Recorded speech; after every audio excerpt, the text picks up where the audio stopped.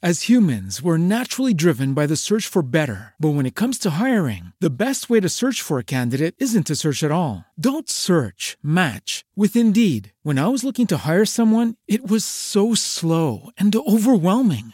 I wish I had used Indeed. If you need to hire, you need Indeed. Indeed is your matching and hiring platform with over 350 million global monthly visitors, according to Indeed data, and a matching engine that helps you find quality candidates fast. Ditch the busy work. Use Indeed for scheduling, screening, and messaging so you can connect with candidates faster. And Indeed doesn't just help you hire faster. 93% of employers agree Indeed delivers the highest quality matches compared to other job sites, according to a recent Indeed survey. And listeners of this show will get a $75 sponsored job credit to get your jobs more visibility at Indeed.com/podcast. That's Indeed.com/podcast. Terms and conditions apply.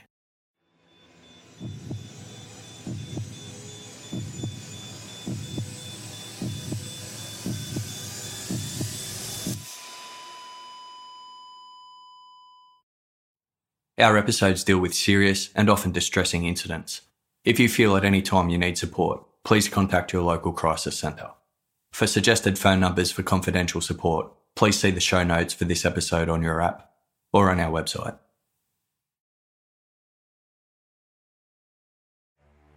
The weather conditions in tropical far north Queensland on Sunday, January 25, 1998 were ideal for a day out on the Great Barrier Reef. It was hot and sunny with blue skies, and the glass-like water was still and clear.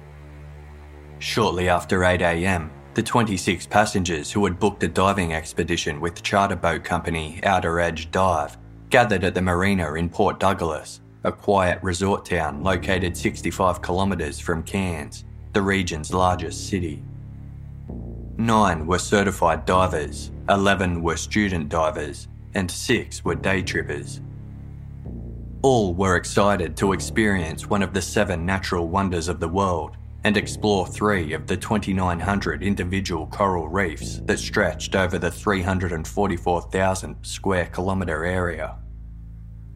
5 crew members from Outer Edge Dive were overseeing the day's activities, including the business's co-owner, Jeffrey Nan, better known as Jack, who was acting as relieving skipper. The passengers were asked to store their shoes in racks by the dock to be collected upon their return, and at 8:30 a.m, they boarded the MV Outer Edge to commence their journey. They visited 3 different dive sites throughout the day, arriving at their final destination of St. Crispin Reef just after 2 p.m. Located 38 nautical miles off the coast, on the eastern border of the Great Barrier Reef, St. Crispin is a popular diving and snorkelling spot. It contains a spectacular abundance of marine life and coral formations, but with only 4 boat moorings, it is typically quiet. Outer Edge Dive seldom visited the site as it didn't offer much protection and was known for its chameleon-like quality, where the calm waters could quickly give way to fast-moving tides. The visiting divers entered the sea at around 2:20 p.m, with the warm 29 degrees Celsius water leading some to forego their wetsuits in favour of swimsuits. Although the water was only 20 metres deep, the Outer Edge crew members advised the divers not to go any deeper than 12 metres. After 40 minutes of exploring the reef, the passengers were called back to the boat to embark on their 90-minute journey back to Port Douglas. They departed St. Crispin at 3:20 p.m, with the crew serving food and chilled beverages to their happy and relaxed guests. The boat docked at the marina at 5 p.m, and after everyone had departed, the crew discovered a dive bag and a plastic bag had been left on board. This wasn't unusual, as passengers often left belongings behind by accident. The bags were set safely aside, with the expectation they would soon be claimed by their rightful owners. The following day of Monday, January 26, a 17-year-old Outer Edge crew member was working on another tour when he came across 6 loose diving weights on a seabed not far from St. Crispin Reef. Weights are worn by divers to counteract the buoyancy of their bodies and diving equipment, making it easier to move around underwater and remain submerged. It was odd for so many weights to be lost in such a remote location, but the crew member didn't think much of it and returned the items to the company. Co-owner Jack Nairn called the find a bonus. At 7 p.m. on Tuesday, January 27, Nairn noticed that the bags that had been left behind 2 days prior still hadn't been claimed. He peered inside the dive bag, discovering it contained a wallet, some papers, a t-shirt and eyeglasses, while the plastic bag contained more clothing. The owner's diving equipment, including snorkels, wetsuits and fins, were nowhere to be seen. Nairn then checked the inventory and realised that 2 rental air tanks were also unaccounted for.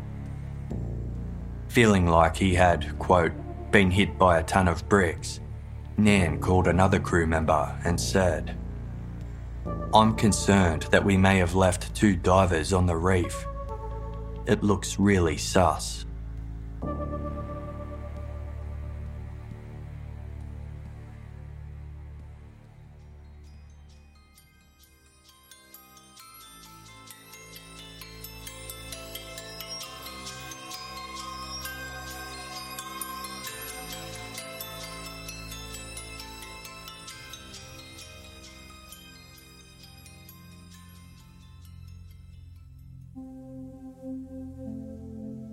News of the concerning discovery spread to other crew members, prompting them to gather at the Outer Edge offices to discuss the matter. Jack Nairn had arranged the unclaimed contents of the diving bag on a couch and kept repeating to his staff, "This is all very sus." The wallet identified the items as belonging to an American couple, 33-year-old Tom Lonergan and his 28-year-old wife Eileen. Their shoes were still in the racks at the dock, and staff recognised the clothing as having been worn by the couple prior to them changing into their wetsuits. Dive companies were required to keep details about all their passengers, including the addresses of where they were staying, and the Lonergans' accommodation was listed as the Walkabout Hostel in Cairns.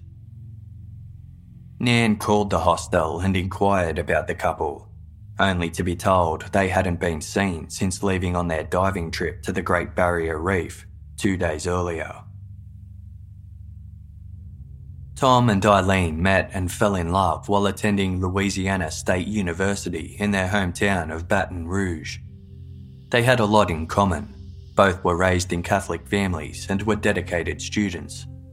They shared a love for the outdoors and enjoyed spending time together hiking and camping, with their families describing them as inseparable. In college, they both joined the Air Force Reserve Officer Training Corps, and after graduating, they moved to Jefferson, Texas, where Tom got a job as a chemical engineer for the Air Force, while Eileen began working as a teacher. On June 24, 1988, they surprised their friends and family by eloping quietly in a private ceremony.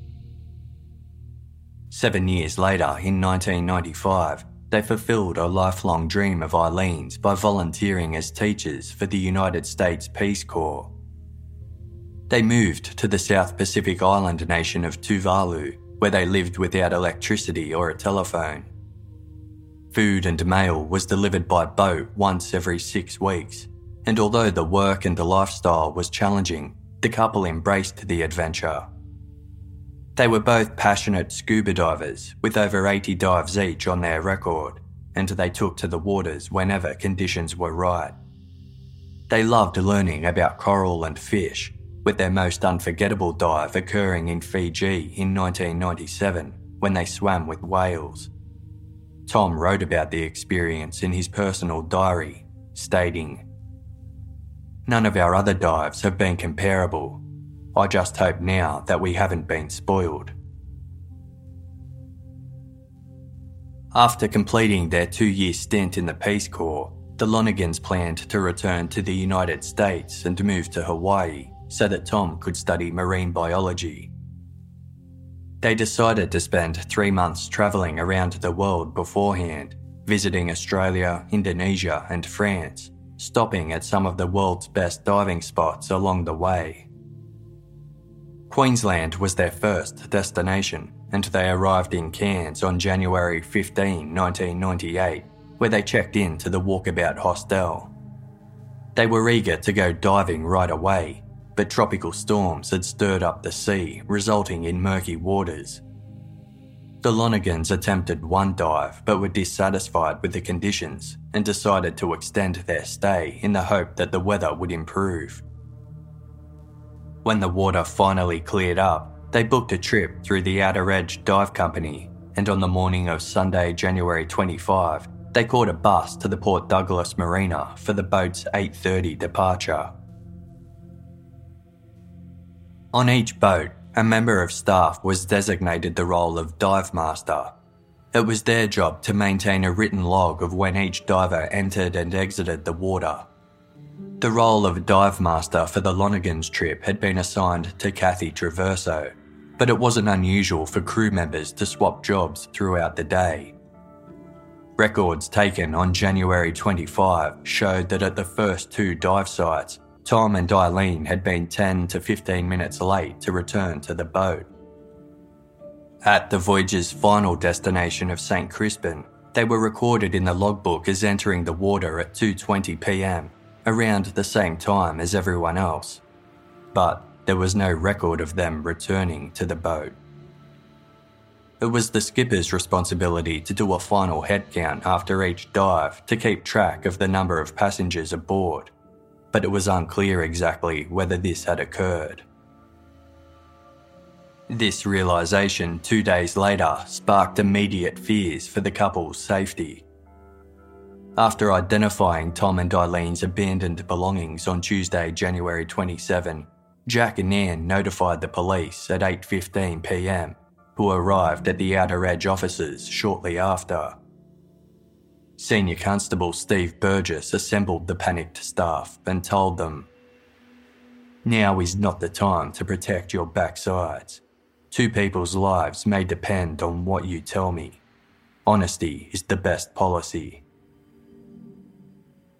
Regulations required that all scuba divers be isolated into different groups based on experience, with a separate group for snorkelers. The crew recalled that Tom and Eileen had turned down an instructor and had instead requested to dive together as a buddy team. Given they were experienced and competent divers, they were given permission to do so. Unlike most of the other divers who had opted to enter the warm waters of St. Crispin Reef in nothing but their swimsuits, the couple had chosen to wear full 5mm thick wetsuits, gloves and caps, and had each entered the water carrying a tank containing 60 minutes of air supply. When the boat prepared to leave at 3 p.m, none of the crew recalled seeing anyone left behind in the water, nor were any microbubbles, which are released by submerged divers, visible on the surface. Microbubbles could typically be seen within 200 feet of the reef, and the Lonergans weren't expected to have swam any further than that. The boat was anchored only 10 feet off the reef, and at the end of the expedition, diving instructor Karl Jesenowski had cleared the anchor himself to avoid damaging the reef. As far as he was aware, he was the last person to exit the water that day. Karl said the boat's engine had run idle for 10 minutes, with the exhausts clearly visible underwater.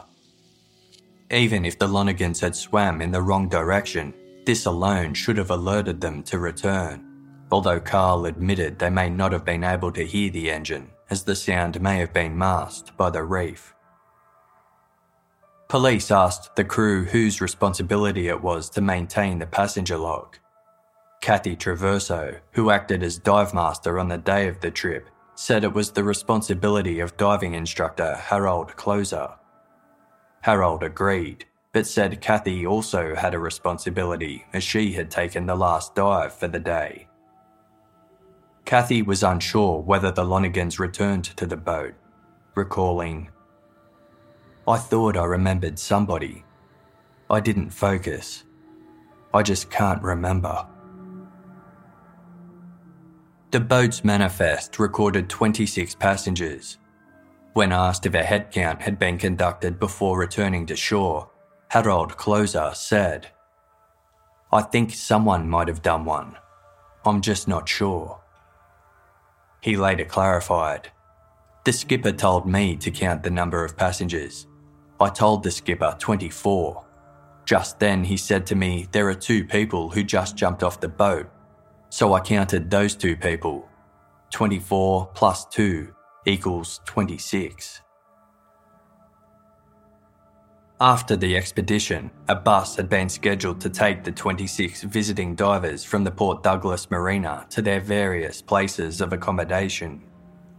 When Tom and Eileen failed to show, the bus driver looked for them at an ice cream parlour, cafes and a pub, but was unable to find them.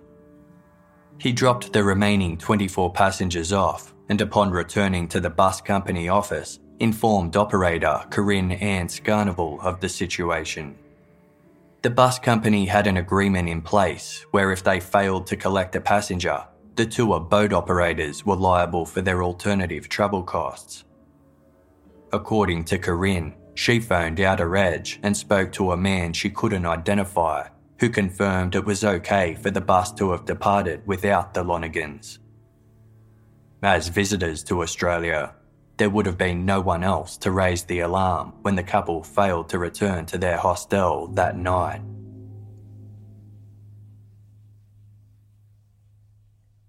The United States Consulate in Sydney was notified that the Lonegans were missing, who in turn broke the news to Tom and Eileen's families, informing them that they shouldn't get their hopes up that the couple would be found.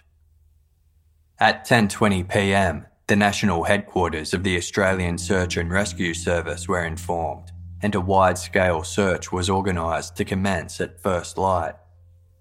Due to the 2-day delay in anyone noticing Tom and Eileen's absence, the search grid had to be quadrupled. By 6 a.m. the following morning of Wednesday, January 28, the couple had been lost at sea for 63 hours. 17 aeroplanes, 2 helicopters and numerous boats manned with police and divers commenced the search. They were joined by the MV Outer Edge, with Jack Nairn at the helm. Dozens of volunteers also assisted, with private boats, local charters and fishing vessels scouting the waters. Navy divers focused on the area around St. Crispin Reef known as Fish City, where another diver had last seen the couple swimming 12 metres deep. 12 hours of intensive search efforts covering a vast area of sea and sky uncovered no trace of either Tom or Eileen. That same day, authorities began an investigation into why it took 2 days before anyone noticed the couple missing. Detectives were called in, and the Queensland State Government launched its own urgent investigation. It was difficult for investigators to establish a clear timeline of events preceding the disappearance, as records kept by Outer Edge were ambiguous and some appeared to have been altered. Timings recorded in the crew's personal logbooks didn't align with the vessel's official log, nor with witness statements.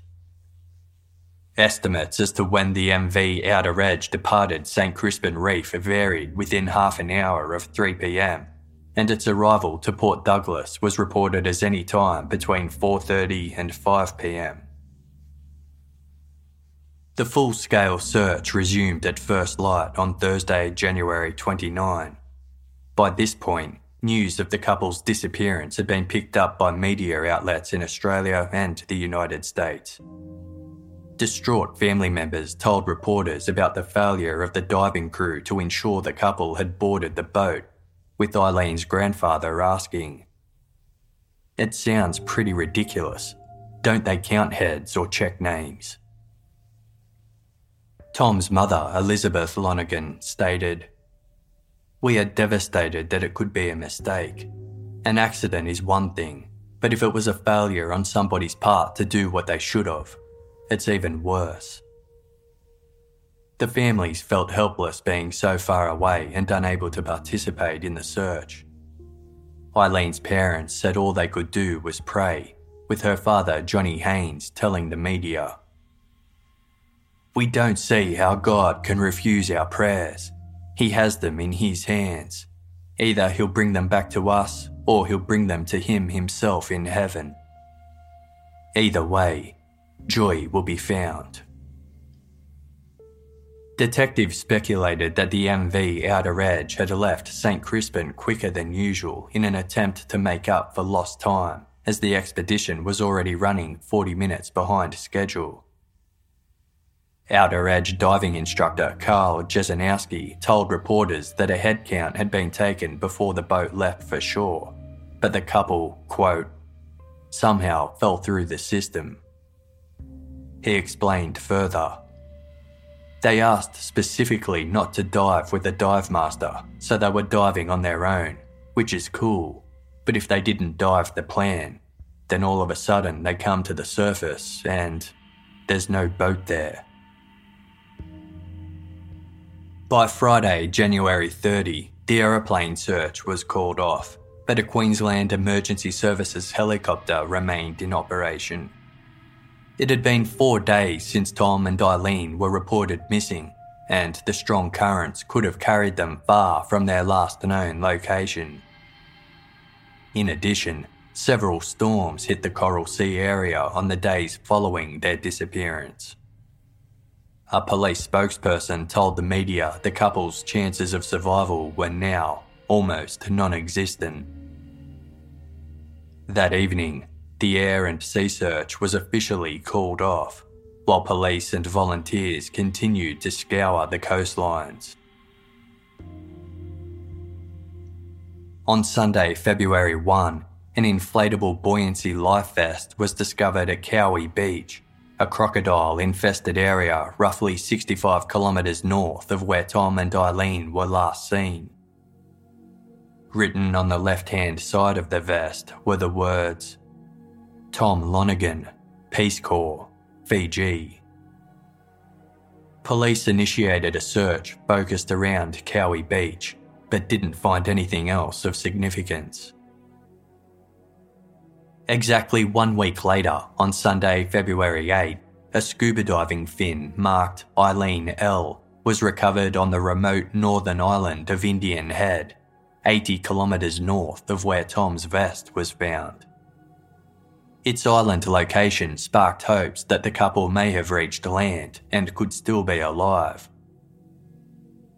Over the following days, other items were recovered, including an underwater camera, 2 dive tanks, and a dive hood and buoyancy life vest with Eileen's name on them.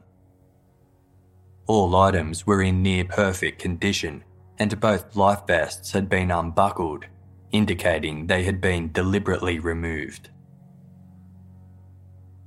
Around the same time, an employee of another diving tour company named Quicksilver found a green and grey women's wetsuit matching Eileen's size snagged to a pontoon.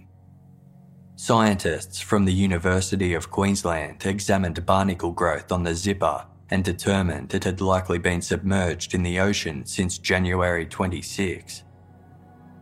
Tear marks along the buttocks and armpit area were rumoured to have been caused by sharks, but were later determined to have resulted from contact with coral. Considering Eileen's wetsuit wasn't custom made, it would have caused terrible chafing around the back of her legs and under her arms within several hours. Likely delirious from prolonged exposure to the sun, experts believed she likely removed it in a desperate attempt for comfort. This act would have required her to remove her fins, explaining why they had washed up on shore. Without either of these items, it wouldn't have taken long for Eileen to reach a point of sheer exhaustion and dehydration and fall into unconsciousness. Authorities had maintained a tight-lipped approach throughout their investigation, but in late February, a police spokesperson disclosed, "The most basic and most blunt thing we can say is that it is quite clear that they were left behind at sea, and although we cannot prove this, that they have perished. The rest is quite a mystery. On March 7, 1998, it was announced that the Outer Edge Dive Company would face charges for alleged breaches to Queensland's workplace health and safety legislation. Eileen's parents and brother arrived in Australia later that month, and on April 1, they held a memorial service for Tom and Eileen at St Crispin Reef, placing 2 bouquets of flowers in the ocean as a minister read Bible passages aloud. Eileen's brother, John Jr., told the media, "We came to Queensland fully realising that we will never see Eileen and Tom again. To go to St Crispin's was very important for us. We will return home with memories of a very beautiful place where Eileen and Tom lost their lives, and of the generosity and hospitality of the people of Queensland." Theories surrounding Tom and Eileen's mysterious disappearance were abundant, and on June 27, Brisbane's Courier Mail newspaper suggested that the couple may have faked their own deaths. Supporting this theory were the ideal sea conditions at the time of the dive, which some felt would have made it easy for the pair to make the 6 kilometres swim north to the nearest brightly lit pontoon that was permanently moored at Agincourt Reef. There was also another diving boat anchored 6 kilometres south of St Crispin, a fishing boat to the north, and sightings of a third boat in the area. A channel marker beacon, a partially submerged device used to identify safe water channels to navigate through, was also situated on the western side of St Crispin, and the northwesterly current led to a nearby sandbank. In addition, the couple's decision to don full diving gear was viewed by some that they were prepared to navigate the ocean for an extended period of time. The lack of damage to their recovered items suggested they may have intentionally discarded their equipment to create the illusion they had been lost at sea. Reports emerged that in 1985, a man named Milton Harris, who also came from the Lonergans' hometown of Baton Rouge, and was a fellow member of their church, had staged his own disappearance from a ship in waters off New Zealand for the purpose of making a fraudulent insurance claim.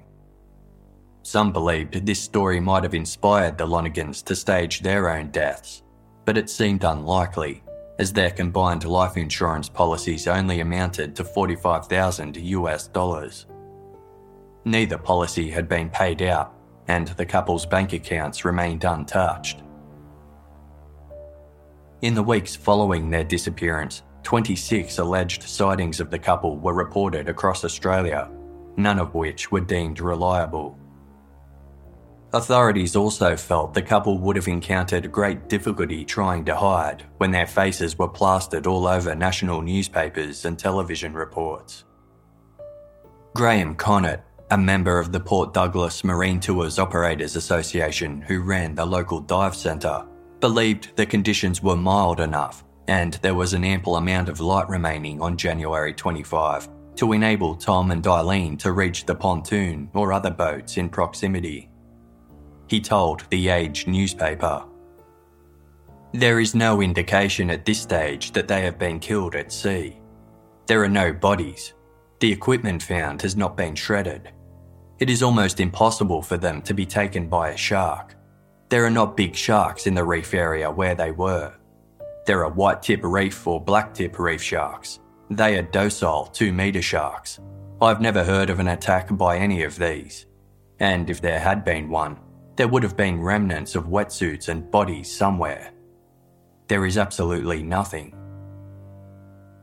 Graham also said an unidentified boat had been sighted at the reef the day Tom and Eileen went missing, implying it had picked up the pair and brought them to shore. Unsubstantiated theories pertaining to the couple's survival were rumoured to have been started by those within the dive industry. In the mid-1990s, approximately 1.3 million divers and snorkelers flocked to the Great Barrier Reef each year, resulting in 4 million day trips to the reef annually. The dive industry provided employment to roughly 50,000 people and generated $4.3 billion per annum. If it was determined the Lonergan's death was the fault of a professional dive tour company, the entire industry would be negatively impacted. The Guardian newspaper claimed that Tom Coleraine, co-owner of Outer Edge, the company at the centre of the scandal, was predominantly responsible for spreading the conspiracy theories.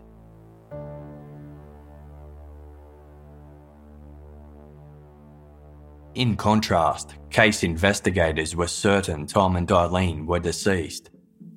Lead detective Sergeant Paul Priest told Current Affairs Show 2020, "There's far simpler and safer ways to stage your own disappearance than to get on a boat, jump in the sea, have some expectation that there's going to be a flawed head count, you're going to be missed on the diver log, or you're in collaboration with the skipper and crew of that vessel, or you've got a submarine somewhere in the neighbourhood."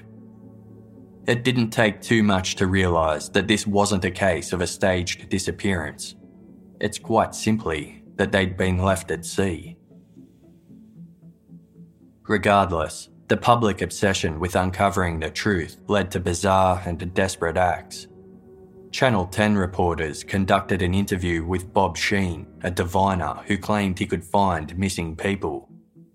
As they filmed him overlooking the Queensland coastline and making his predictions, a car drove past the filming location with a couple inside that the news crew believed were the Lonergans.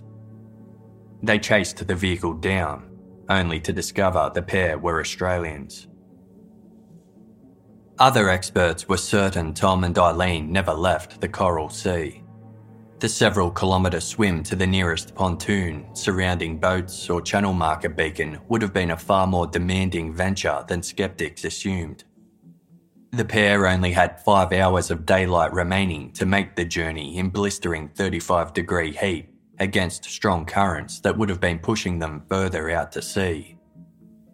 Professor Roger Hughes, an expert in oceanography from the University of Melbourne, explained that from a tidal viewpoint, the Great Barrier Reef could be described as a gigantic bathtub. Quote, "As the tide comes in, it fills quickly from the open sea. The ocean flows into the reef like water overflowing from a tub. On the ebb of outgoing tide, a massive volume of water empties slowly into the ocean across reefs and narrow channels called choke points." The area where the Lonergans had been diving was right near one of these choke points, and the tides had already started to turn by 3:30 p.m, moving at speeds of up to 1 knot. By 7:15 p.m, it was estimated the couple were likely carried 3 nautical miles west towards the coast, with no choice but to tread water the entire time. When night descended, the rising tide would have flowed to the east, taking the Lonergans towards the outer wall of the reef and into open waters.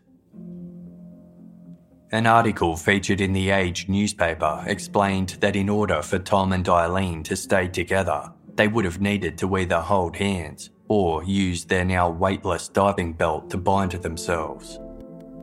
Had they managed to survive the first night, they would have been severely dehydrated and disoriented by the following morning. Storms on the days following may have given them the opportunity to collect fresh water, though contrary to some reports, there were indeed deadly sharks present in the area, posing a lingering danger. In the months preceding the incident, local fishermen reported seeing more sharks than ever in the surrounding waters off the reef. One said, "There are tiger sharks out there. Tigers do not just rush in and bite. They take a couple of hours to make up their mind, and that is very frightening. You lose your loved one to a tiger and you witness it, and know you are next." Police had conducted a search of the Lonergans' hostel room and found their personal diaries in the safe, along with their passports and travellers' checks. Both diaries included several entries that indicated the couple may have been going through some personal trauma, with Tom's writings noted as particularly introspective and somewhat morose compared to those of his wife. Investigators withheld the diary's contents from the public, but clarified that neither contained anything that suggested that either Tom or Eileen intended to end their lives. Nevertheless, the press circulated a new theory that the couple had either carried out a joint suicide or that Tom had a, quote, death wish and orchestrated a murder-suicide plot at sea. Some believed Tom may have wanted to die alongside his wife, but withheld this from her and allowed her to pass away unaware of his intentions, due to their religious beliefs that those who ended their own lives would be denied access to heaven. On April 22, 1998, almost 3 months after the Lonegans went missing, police confirmed that they were extending their investigation into the couple's disappearance based on new information that had come to light. The day after Tom and Eileen vanished, a boat run by the Quicksilver Diving Company took a large group of Italian tourists out to the reef for a diving session. The skipper claimed to have heard American accents on board, which stood out against the Italian voices. A head count was conducted when the vessel returned to shore, revealing 3 more passengers aboard than when the group departed.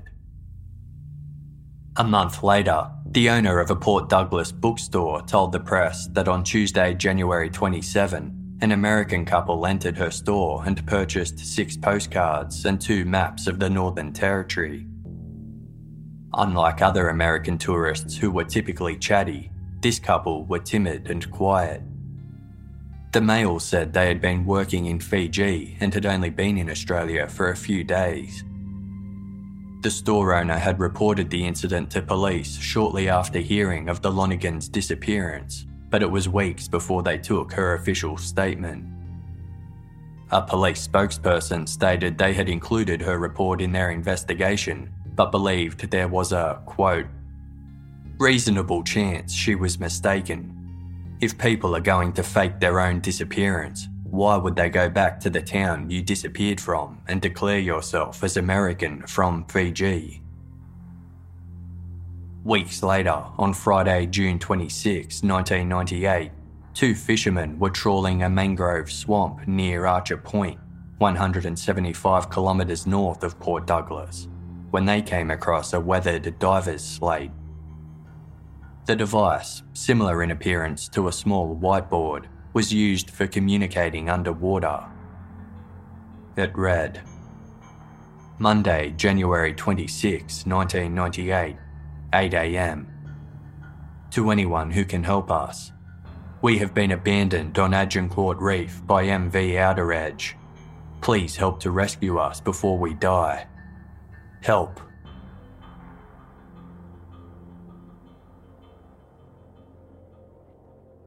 As humans, we're naturally driven by the search for better. But when it comes to hiring, the best way to search for a candidate isn't to search at all. Don't search, match with Indeed. When I was looking to hire someone, it was so slow and overwhelming. I wish I had used Indeed. If you need to hire, you need Indeed. Indeed is your matching and hiring platform with over 350 million global monthly visitors, according to Indeed data, and a matching engine that helps you find quality candidates fast. Ditch the busy work. Use Indeed for scheduling, screening, and messaging so you can connect with candidates faster. And Indeed doesn't just help you hire faster. 93% of employers agree Indeed delivers the highest quality matches compared to other job sites, according to a recent Indeed survey. And listeners of this show will get a $75 sponsored job credit to get your jobs more visibility at Indeed.com/podcast. That's Indeed.com/podcast. Terms and conditions apply.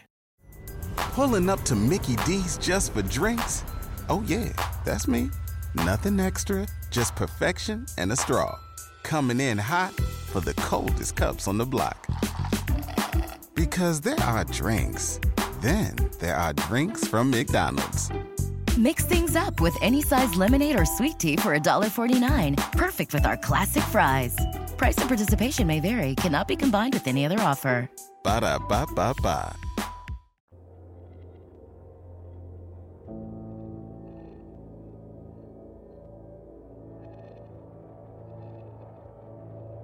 Testing of algae on the diver's slate revealed it had been in the water for several months, and handwriting experts concluded the message was written by Tom Lonergan. The discovery contradicted the theory that Tom had carried out an act of murder-suicide, with a quote in The Age later stating, "It is not a message from a man who wanted to die, but a cry from a man and woman who were desperate to live." By this point, the police had already closed the investigation and submitted the case to the coroner to conduct a formal inquiry. According to their report, a team of 9 officers had thoroughly and painstakingly investigated the case for 6 months. They concluded that Tom and Eileen Lonergan had been left out at sea due to unsatisfactory safety measures carried out by the Outer Edge Dive Company. The coronial inquest took place in Cairns on Monday, September 7, 1998, and aimed to determine who was culpable for the Lonergans' fate. Several Outer Edge staff exercised their right to remain silent, including co-owner and skipper Jack Nairn and 2 other crew members who had important roles on January 25, Dive Master Kathy Traverso and the instructor allegedly responsible for the botched head count, George Pirahiv. It was revealed that Senior Constable Steve Burgess had taken covert recordings of his initial conversations with the Outer Edge crew on January 27, when the police were first informed the couple were missing. The recordings were played in court, during which the crew members sounded panicked and confused by the possibility they had left 2 divers at sea. At one stage, Nairn referenced the couple's belongings that had been left behind on the boat, saying, "Tonight I looked in the bag and thought, Jesus Christ, it's got a wallet and papers in it." Christopher Coxon, acting Senior Inspector with the Department of Employment, Training and Industrial Relations, spoke critically of Outer Edge's operations, concluding there was enough evidence to show the company had a history of leaving dive sites without conducting proper head counts. In contrast, a Cairns local who had participated in the January 25 diving expedition gave a glowing review of the tour company, stating it was the best of 40 dives he had ever been on. He hadn't noticed whether a head count had been carried out at the end of the day. Testimony was given by Corinne Ann Scarnival, the operator for the bus company responsible for transporting the 26-member tour group to and from the Port Douglas Marina on January 25. In her original statement to police, Corinne said she called Outer Edge that evening, explaining the Lonergans had failed to return to the bus. A man on the other line indicated it was fine for the vehicle to have left without them. At the time, Corinne denied knowing who she spoke to on the phone. In court, she admitted this was a lie and that she had really spoken to Jack Nairn. She withheld his name from police at the time out of a misguided desire to protect him, explaining, "I thought he must be feeling absolutely terrible.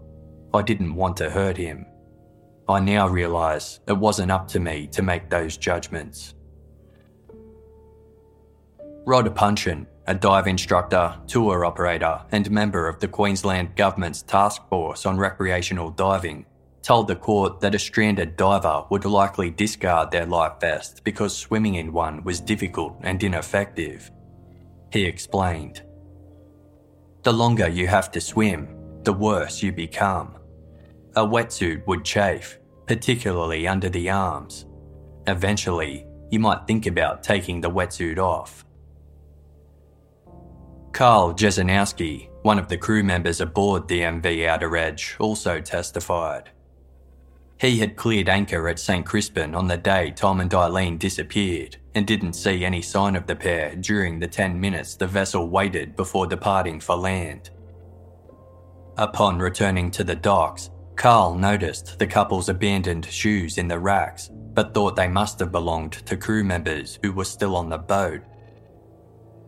He described the head count process as a fallible and inadequate system, stating, "Passengers are constantly moving around you. They're on holidays, they're chatting and drinking, wandering around." He vaguely recalled that the miscalculated head count on January 25 was carried out by diving instructor George Pirahiv, but testimony provided by other witnesses questioned whether the head count had been carried out at all. Following the third day of the inquest, proceedings were adjourned to allow the coroner and other court officials to visit and swim the reef to get a sense of the conditions faced by the Lonegans. Court resumed on October 1, during which experts debated the couple's outcome. Based on the relatively intact state of their recovered belongings, it was deemed unlikely that Tom and Eileen were attacked by sharks, but rather voluntarily discarded their diving equipment after succumbing to delirium as a result of dehydration. Without the buoyancy provided by their gear, the couple would have been unable to tread water for long and would have drowned soon after. When Petty Officer Brett Daniels of the Royal Australian Navy's Elite Clearance Diving Division appeared in court to discuss the search efforts, Outer Edge's legal counsel asked him, "If you have two divers, both working with the usual diving gear, and one of those divers wished to kill the other, how would that be achieved?" A heated back and forth ensued between the various legal teams, with the prosecution objecting to the query on the grounds that, quote, "Navy divers are not assassins." They labelled reports that the Lonegans had a death wish as wild and unsubstantiated, objectionable, inadmissible nonsense, adding that investigators had disproven this rumour. Outer Edge's legal team pressed the matter, prompting the prosecution to call the allegation disgusting and slanderous. The coroner allowed the line of questioning to continue within a limited scope. Petty Officer Brett Daniels suggested one way for a diver to kill another was to remove the breathing valve from their mouth and then hold them underwater until they drowned. Over 1 week, 800 pages of statements and nearly 60 exhibits were presented to the court, with The Age newspaper describing the inquiry as one of Australia's most extraordinary courtroom dramas. The prosecution concluded that the Lonegans had died as a result of Outer Edge and Jack Nan's, quote, "slipshod devil-may-care attitude, both at sea and at shore." They said the lack of systems clarifying who was responsible for what led to a tragedy of errors, and that the only mystery surrounding the case was why the crew had failed to wait for the Lonegans' return. The prosecution recommended Jack Nan face criminal charges, saying he abdicated his responsibility for his passengers. On Friday, October 9, the coroner presented his findings. He called the speculation that the couple were still alive, had faked their own deaths, or carried out a suicide, wildly inaccurate and based on misleading information. He criticised the 51 hours it took for Jack Nan to realise the Americans were missing, and committed him to stand trial for the manslaughter of Tom and Eileen Lonegan by criminal negligence. There were no adverse findings against the remaining Outer Edge staff, who were described by the coroner as inexperienced relief crew. Queensland's state government also announced that Nan would be facing separate charges for breaching state health and workplace safety laws. Outside court, Nan appeared visibly upset and proclaimed his innocence. Eileen's mother, Kathy, welcomed the end of the painful inquest, telling reporters, "We hope the government of Queensland will formulate some laws to govern the dive industry, which is a dangerous industry right now." Following the inquest, a government task force was assembled to look into Queensland's dive industry. On November 5, a draft report found that the voluntary nature of the current safety guidelines had proven problematic and called for all basic safety standards to be made compulsory. The proposed regulations included mandatory head counts, individual logbook signing upon entering and leaving the water, trained lookouts on all boats, and the employment of more diving inspectors. Task Force Chairperson Clive Bubb recommended that operators who failed to comply with the new regulations be prosecuted, stating, "It's time for the dive industry to look at the fact that there needs to be something done about the deaths and the incidents which have been occurring." In November 1999, Jack and Ann's trial commenced in the Cairns Supreme Court, where he pled not guilty to charges of criminal negligence causing 2 counts of unlawful death. If found guilty, he faced a possible prison term of 20 years. Presiding Judge Justice Stanley Jones warned the jury to ignore the publicity surrounding the case because much of it was irrelevant or inadmissible. He clarified that it wasn't a question of whether Nairn acted with intent to kill the Lonergans, but whether he failed in his duty to keep his passengers safe. Outer Edge crew members testified that while head counts were routine, no one in particular took responsibility for conducting them. A transcript of an early police interview with Nairn was read to the court, in which he said, "I will accept full responsibility, for I am the master of the vessel. It was my understanding that the instructor did a count, but it is all a bit sketchy. I asked George, did he count those 2 people, and he said yes. I distinctly remember saying, did you get those 2 people who jumped in the water?" The prosecution stated that any confusion regarding the head count or whether a couple had jumped back into the water could have been easily rectified if a crew member had simply checked the dive log, which would have revealed the Lonergans hadn't returned. Nairn's defence lawyer, Tony Glynn, relied heavily on the theory that the couple had ended their own lives or faked their own deaths. Tom and Eileen were prolific diarists, and he used excerpts from their entries to suggest Tom was developing an increasingly bleak view of life and looking for a quick and peaceful death. He told the jury that Tom was discontented with his future, Eileen had grown to hate teaching, and that contrary to outward appearances, the couple were unhappy in life. Much to the pain of Tom and Eileen's families, he read out excerpts from both diaries, revealing their personal and private content publicly for the first time. In one entry, Tom was highly critical of his personality, describing himself as obnoxious, overbearing, presumptuous, intrusive, irrelevant to the point of insensitive, self-centered, and offensive. In another, dated June 16, 1997, Tom wrote that he was, quote, "in death's waiting room." Appearing to address his writings directly to God or Jesus, he explained, "Like a student who's finished an exam and is merely waiting to hand it in and go, I feel as though my life is complete and I am ready to die. However that sounds to someone else, it is what I feel in my heart." On December 15, 1997, Tom wrote about the joys of making love to his wife, but added a passage that read, "It's clear to me now that not only does life not get much worse than this, it hardly, in fact, gets any better."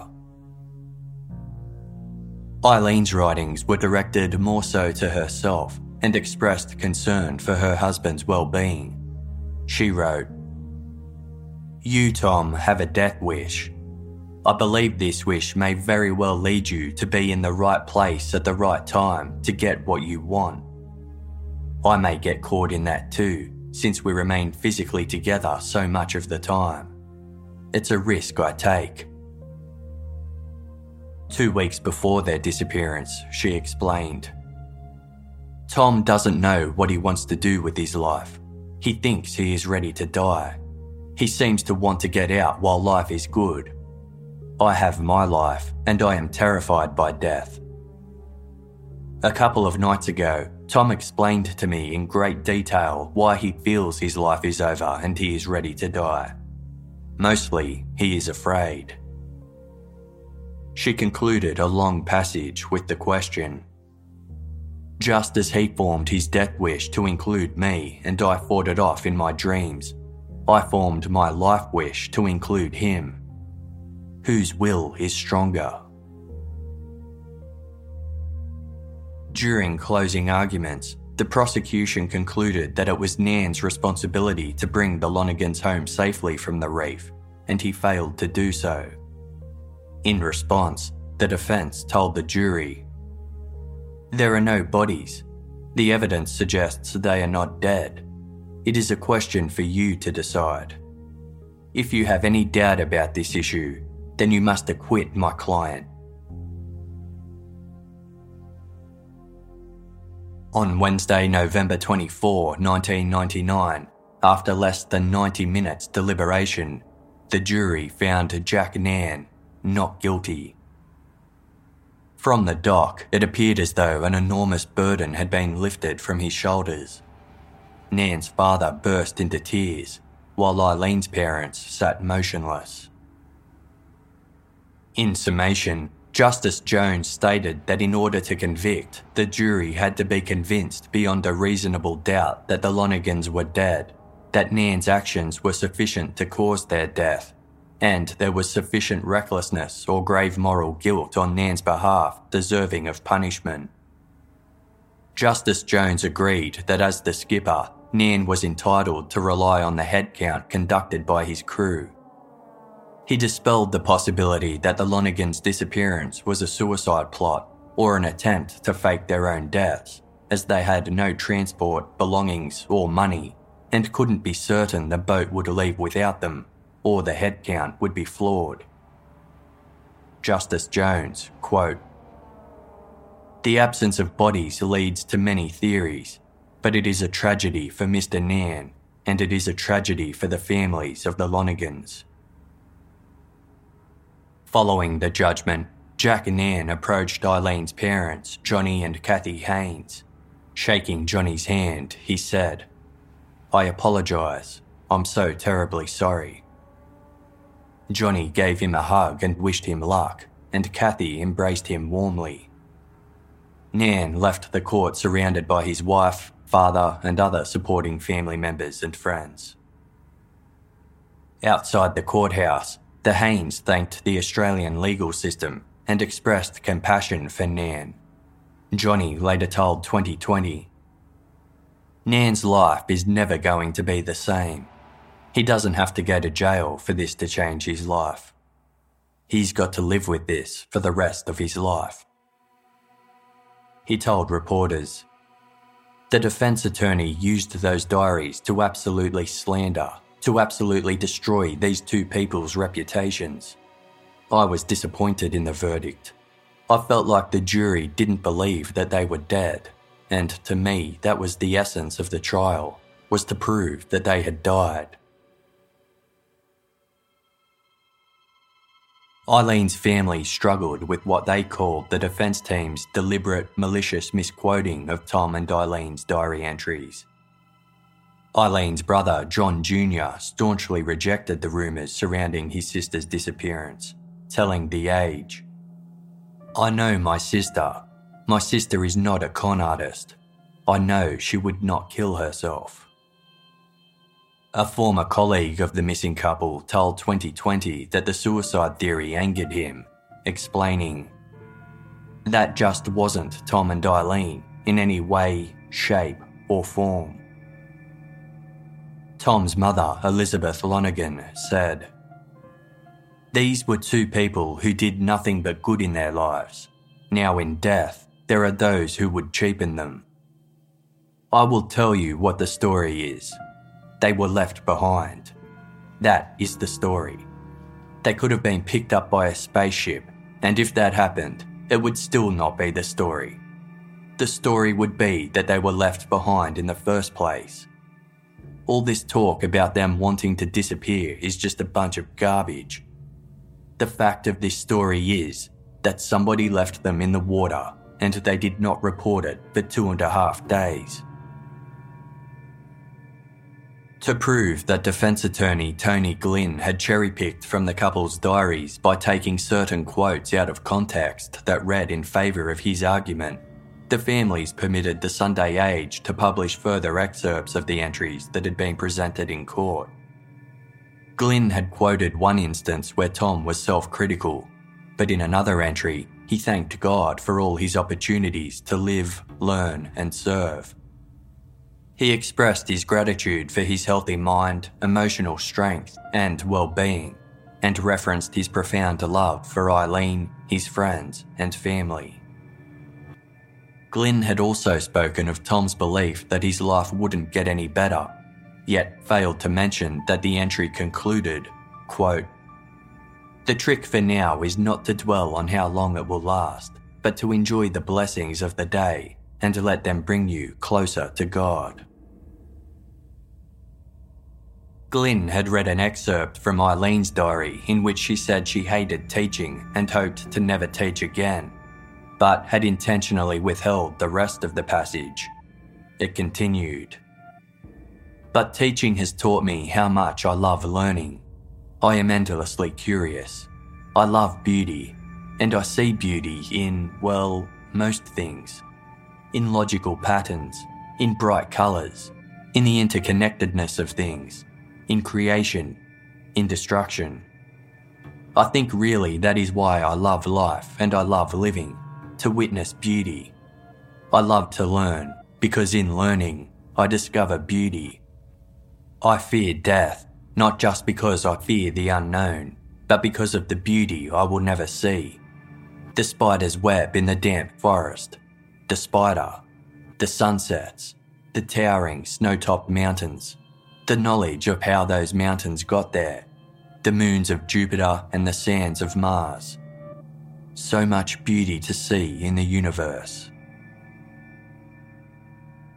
Sunday Age journalist Peter Patrick stated that by viewing the diary entries in their entirety, it was clear that Tom and Eileen were both highly intelligent people and that their comments on death were more a reflection on life itself. He described Eileen as a shrewd observer of human nature, while Tom feared losing the things he loved most, including his wife, his intellect, his students, and diving. The Outer Edge Dive Company pled guilty to negligence in a Queensland civil court and was fined $27,000 by the state's Workplace Health and Safety Department for failing to keep an accurate logbook. The case left Jack and Ann financially ruined. He and his wife lost the boat, their house, and life savings, and his father lost a substantial amount of his assets to legal fees. In an exclusive interview with the Sunday Age, Nan said, "I don't blame the Lonegans. I don't blame the crew. I don't blame anybody. At present, I'm undergoing a healing process. I have a deep feeling of responsibility and remorse." He said he wished he could have known Tom and Eileen better as they shared his love for the sea, and he hoped to one day own his own boat again. The Lonergan incident sparked a crisis of confidence in North Queensland's dive industry and resulted in tighter mandatory safety regulations for diving boats throughout Australia. Strict regulations were introduced by the Queensland government, with all captains and dive masters required to independently confirm each head count. Despite the new regulations, an inspection of 59 dive companies was carried out by the Queensland Health and Safety Department in 2002, resulting in 76 notices being issued for failure to conduct proper head counts or lookouts, or to keep adequate dive logs. In 2003, a low-budget film said to be inspired by the Lonergan story titled Open Water was released, grossing more than $1 million in its opening weekend. It received mostly positive reviews from film critics, but its release was unwelcome in Cairns, where locals were still unwilling to discuss the case. People were concerned that the film would harm the local diving and tourism industry, as had happened with the release of Steven Spielberg's 1975 classic shark attack movie, Jaws.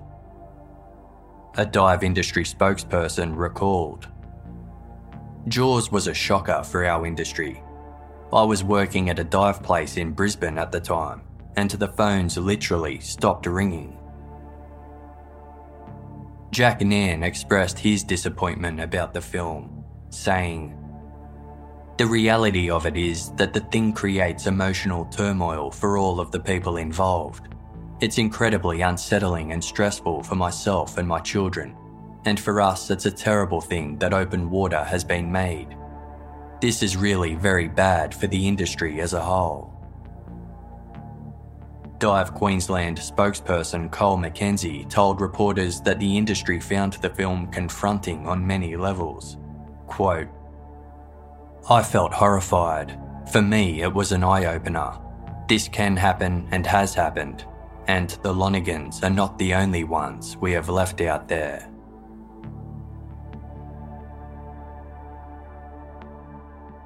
Tom and Eileen weren't the first or last to be left behind while visiting the Great Barrier Reef. In 1993, 16-year-old Victoria Brown was left near Green Island, 28 kilometres east of Cairns, and subsequently drowned. In January of 2000, 80-year-old American tourist Ursula Margaret Clutton was snorkelling on the reef during a tour with the Quicksilver Diving Company, when a head count of 300 passengers came up short. The Australian Search and Rescue Team covered an area of 625 nautical miles looking for Ursula, but it was called off 3 days later when there was no sign of her.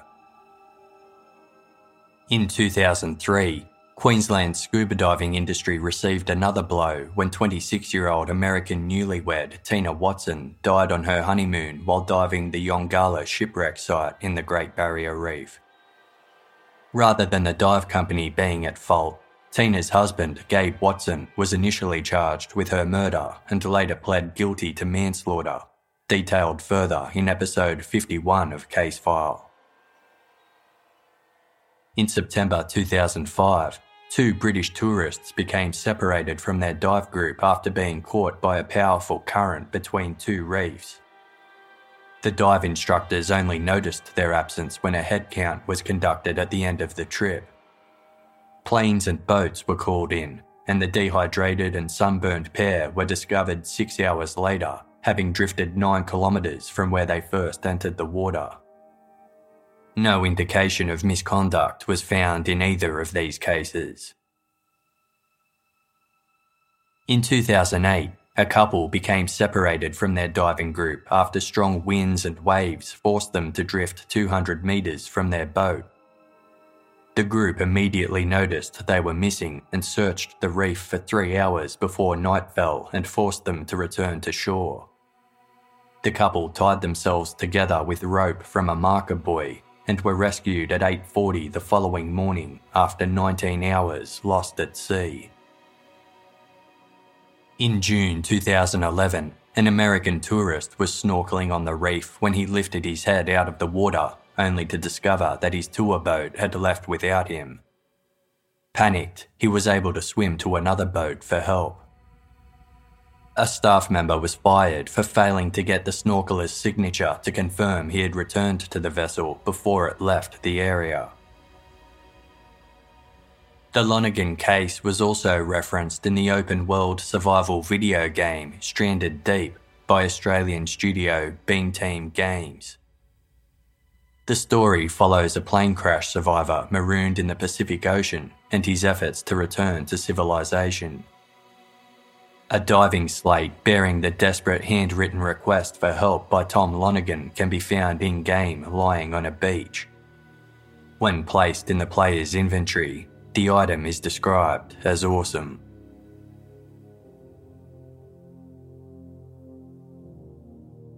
Despite an inquiry and trial ruling otherwise, theories still prevail that the Lonegans either ended their own lives or faked their own deaths.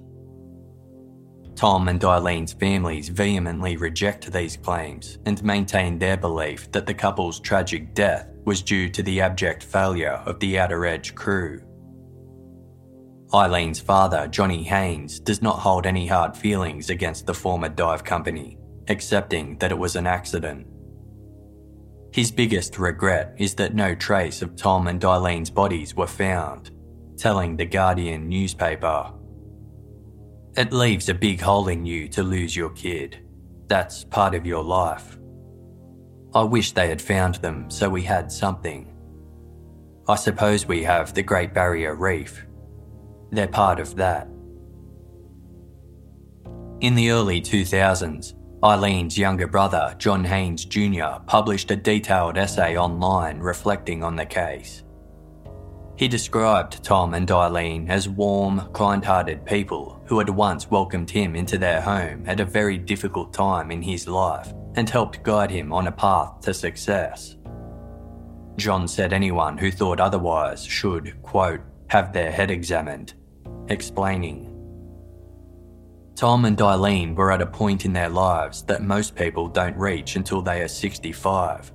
They weren't wealthy, but they didn't want or need more than scuba gear and a place to sleep. They could have settled down in Hawaii and spent the next 30 years working just enough to support their diving and been happier than some millionaires I've met.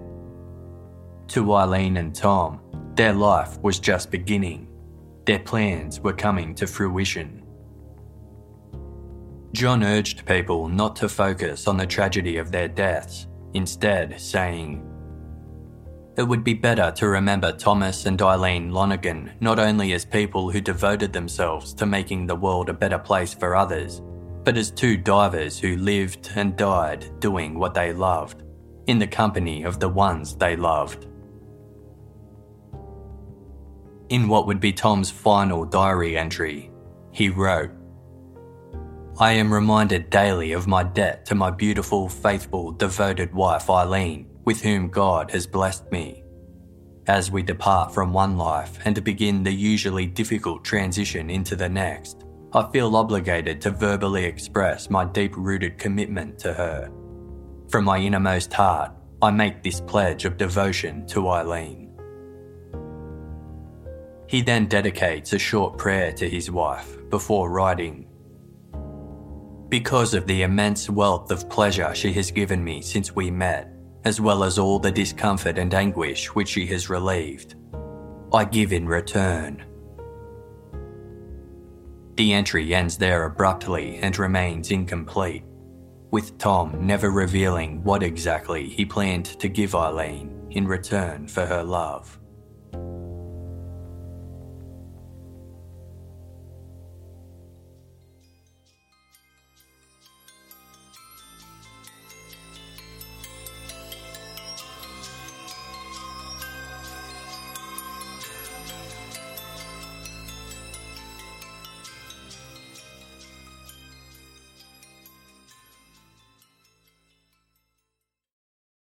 As humans, we're naturally driven by the search for better. But when it comes to hiring, the best way to search for a candidate isn't to search at all. Don't search, match with Indeed. When I was looking to hire someone, it was so slow and overwhelming.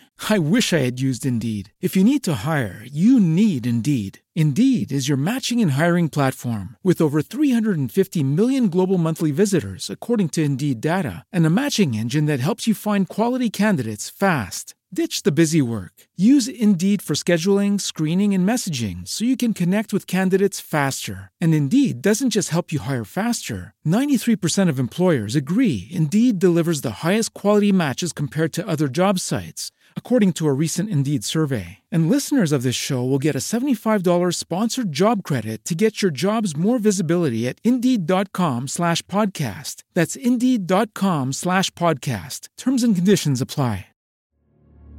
47 years ago, on a warm summer's night in Melbourne, Susan Bartlett and Suzanne Armstrong were stabbed to death in their home in Easy Street, Collingwood. Suzanne's 16-month-old son was asleep in his cot at the time. To this day, the Easy Street murders is still one of Australia's most confronting cold cases. No one has ever been charged, and critical questions remain unanswered.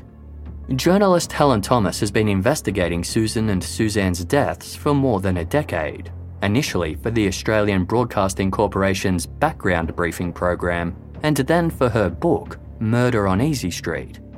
Now Helen has delved into the case again for a brand new original podcast made for Casefile Presents. Search Casefile Presents The Easy Street Murders wherever you get your podcasts, or binge the entire series for free on the iHeartRadio app.